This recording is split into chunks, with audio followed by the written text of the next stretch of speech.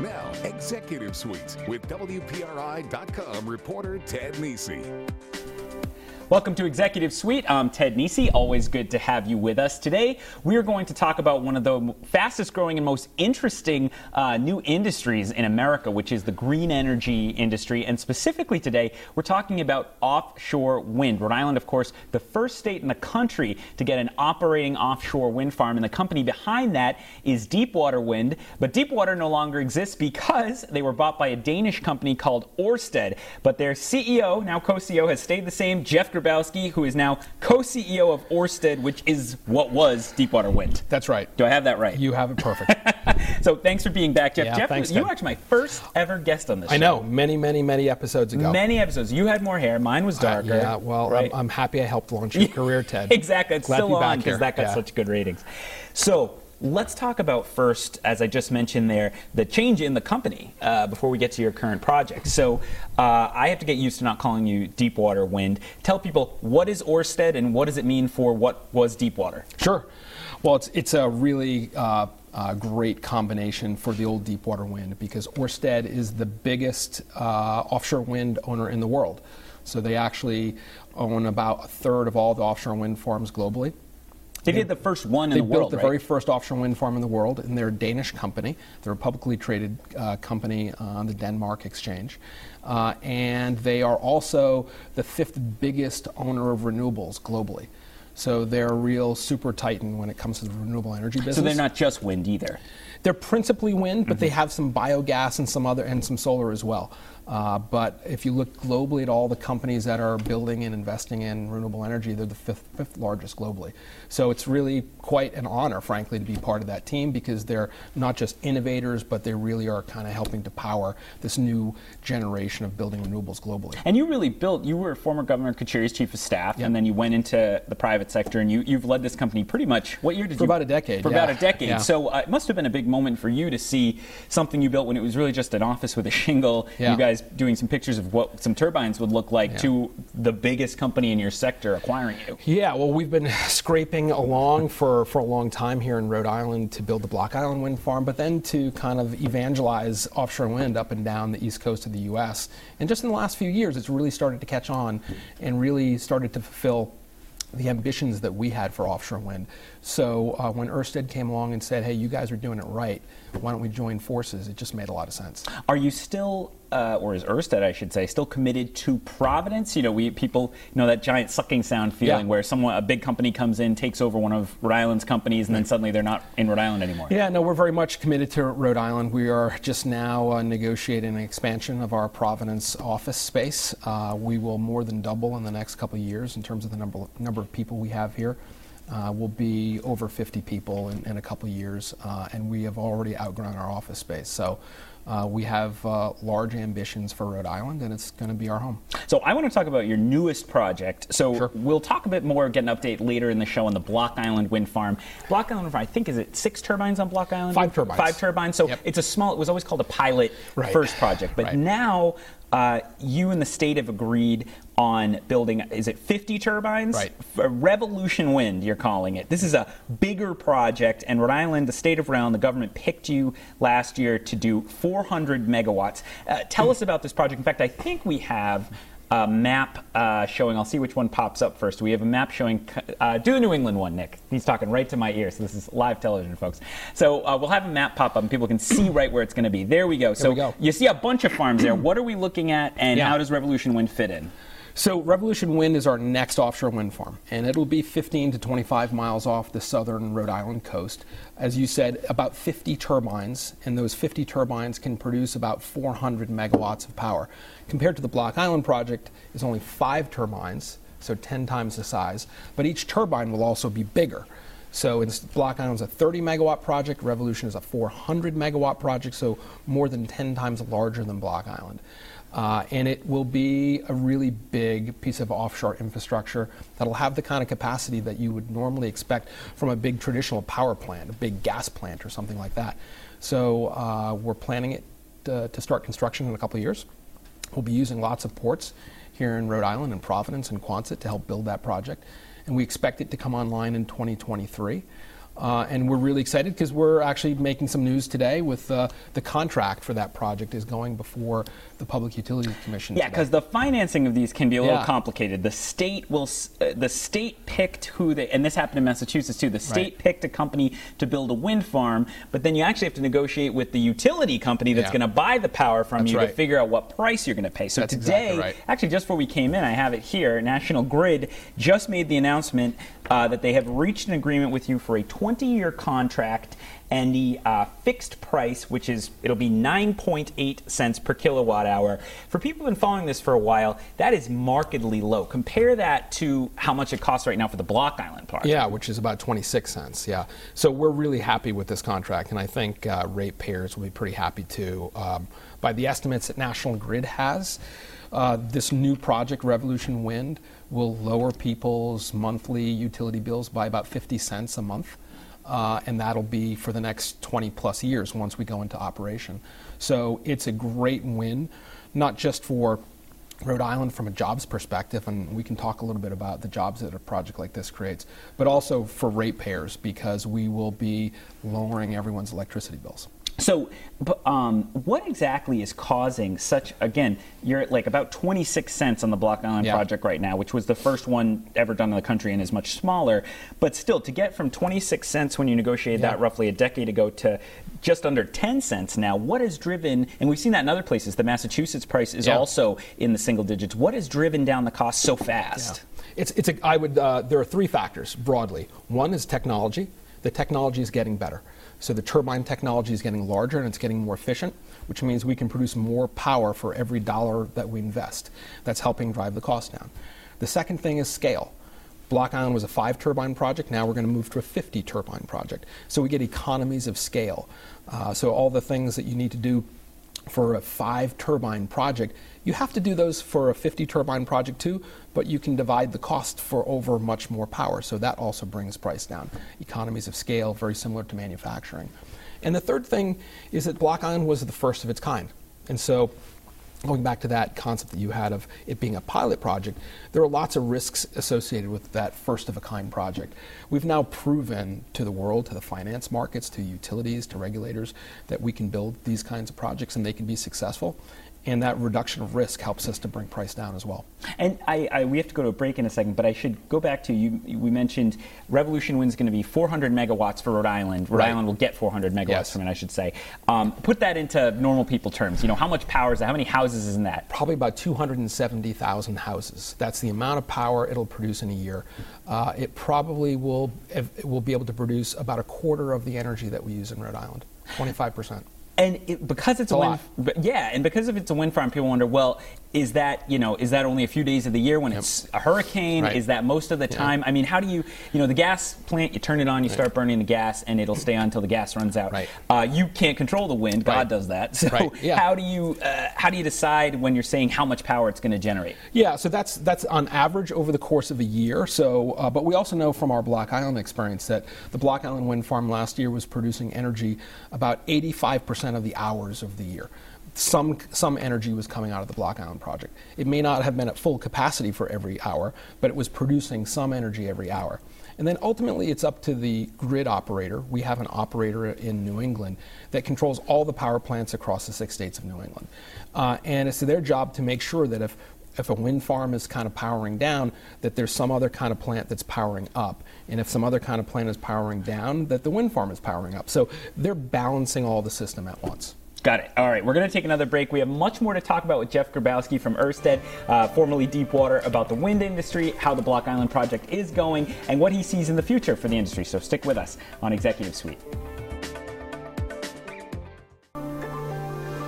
Welcome back to Executive Suite. I'm Ted Nesi, and we're talking today with Jeff Grybowski. He is the co-CEO of Ørsted, big wind company that just came into America, or that is expanding America partly by buying Deepwater Wind, which is a more familiar name to Rhode Island. And Jeff has led Deepwater Wind for about a decade and now is with the new merged company. We were talking about, before the break, Jeff, Revolution Wind, this 400 megawatt project that you're moving ahead with, that Rhode Island is involved in. I believe, though, Connecticut's also going to buy power from Revolution Wind. That's right. So explain a little kind of as best you can, because it does get complicated, sort of the interplay between you building the wind farm, the states deciding who they want wind from, you selling the power. I mean, how does it all, what's the simplest way to say how it all comes together? So I think the best way to describe it is that we have lease areas off the coast, off the Atlantic coast, that the federal government, through the Department of Interior, leases to developers like ours. Because the feds own that. They own the ocean. Yep. They own the land under the ocean. So we have leased areas, large areas off the coast, and there's a certain number of turbines that we can put in those areas. We could probably build about 4,000 megawatts worth of power in the lease areas that Ørsted controls off the coast of the U.S. And that's just your company? That's just our company. So now it's our job to sell the power, the potential power that we have out there. And we can install one turbine, or we can install 500 turbines. And it really is up to the customer, in this case, the states. So in the case of Rhode Island, they chose an offer that we made to them to buy 400 megawatts of power, which is about 50 turbines worth for that piece of real estate. But we have more room out there than just the room we need for those 50. So we also offered several hundred, 200 megawatts to the state of Connecticut. So that's another 25 turbines. So we can add turbines incrementally to meet the demand that the states have. Now, I think we have another map, a zoomed out map, that also shows some of the other places in the country. You guys have leases along with New England. And one of the questions I have, you see it there, you have some ones further down the coast. Right. Do you have to, let's say you wanted to take the one off New Jersey and send some power to New England because someone wanted to buy it from you here. Is that feasible, or do you need to build the wind farm close to the place the power is going to go? How do you think that through? You need to build relatively close. So you realistically couldn't bring power from New Jersey to New England.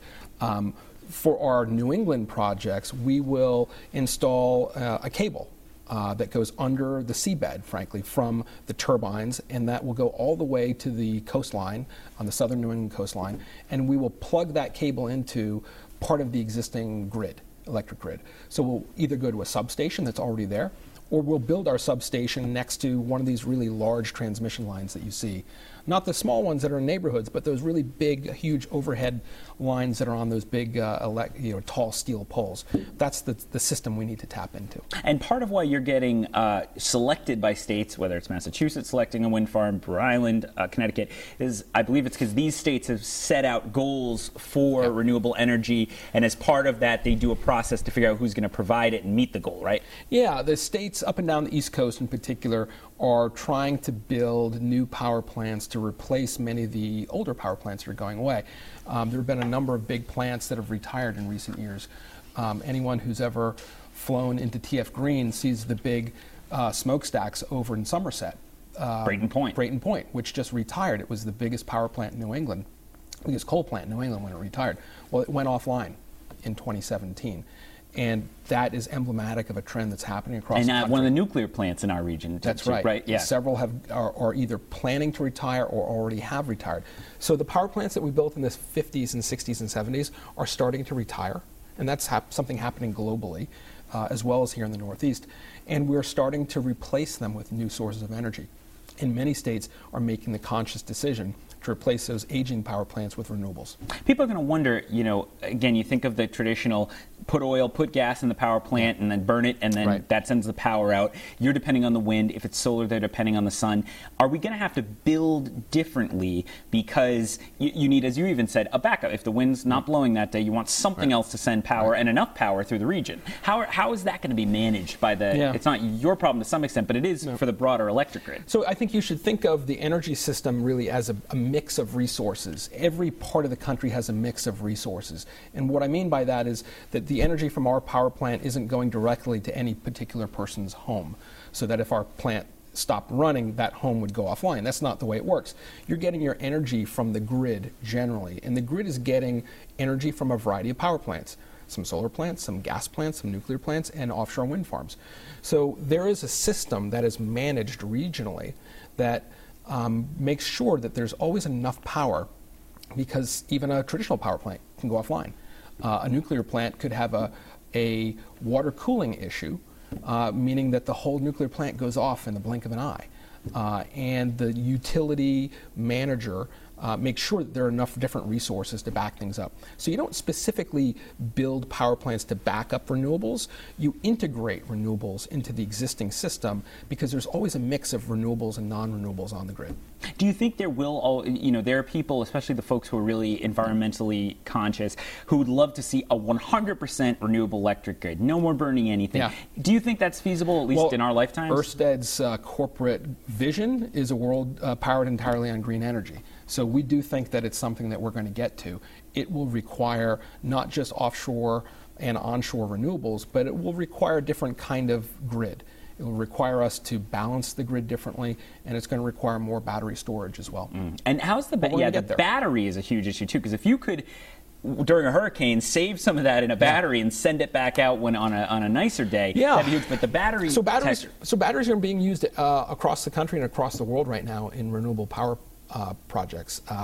They're becoming increasingly common paired with solar farms. So solar generally produces almost all its power right in the middle of the day. And like wind, we should say solar has also seen this amazing crash in prices in a positive way for the consumer. We're going to see batteries increasingly used in renewables. They're being used all the time today, but those systems are going to get larger and larger and larger over time. And it's kind of the same story that we've seen for onshore wind, for solar, and now for offshore wind. As the industry becomes more mature, the technology is getting better, and the power prices are coming down. All right, we got to take another break. When we come back, we're going to talk more with Jeff Grybowski on the jobs outlook with the wind farms and about Block Island and what they've learned from their experience there. Stick with us on Executive Suite.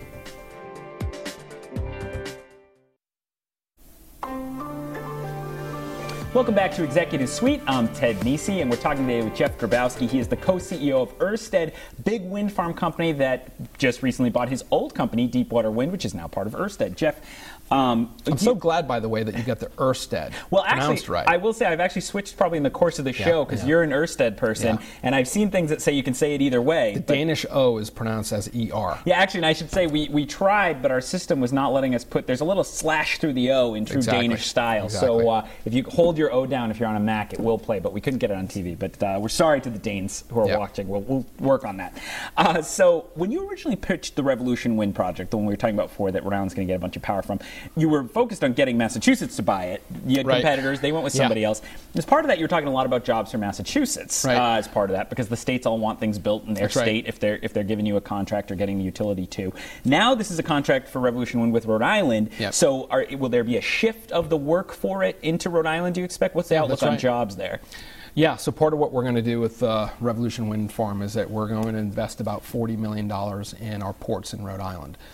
Some combination of the Port of Providence and Quonset, where we will be doing some upgrading of those facilities so that those facilities can handle the components that we're going to bring to Rhode Island.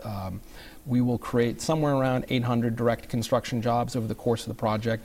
And the economic multiplier effect of that is probably 3,000 direct, indirect, and jobs. And we'll have a long-term operations facility here in Rhode Island. Probably 50 or so people will be helping us to maintain the wind farm over time. So there'll be very substantial operations happening in our ports here in Rhode Island. Many people saw the construction of the Block Island project, and so we're going to see something that's a magnitude larger than what we saw for Block Island here. And when will we really see construction ramp up, do you expect? Yeah, so the project will be in operation in 2023. And kind of working back from there, we need about 2 years to put it in the water. So 22 and 23, we're working offshore. And in order to be in that position around 2020, we'll have to start doing some work in the ports. And when people think, we showed the map earlier, but when they think about how far out this is, will you be able to see it from anywhere onshore? It'll be very difficult to see from onshore anywhere. I think we'll be a minimum of 15 miles from any spot onshore, and most of the project will be well beyond 25 miles. So you'll need to get out on a boat to see it. So you'll see it from the plane, though, coming into TF. Oh, you see it coming in. Oh, that'd be cool. Yeah. So the Block Island wind farm, we were talking about the pilot project that's in operation now. Well, first of all, you were talking about people working on maintenance of the new wind farm when it's up and running. Are there people?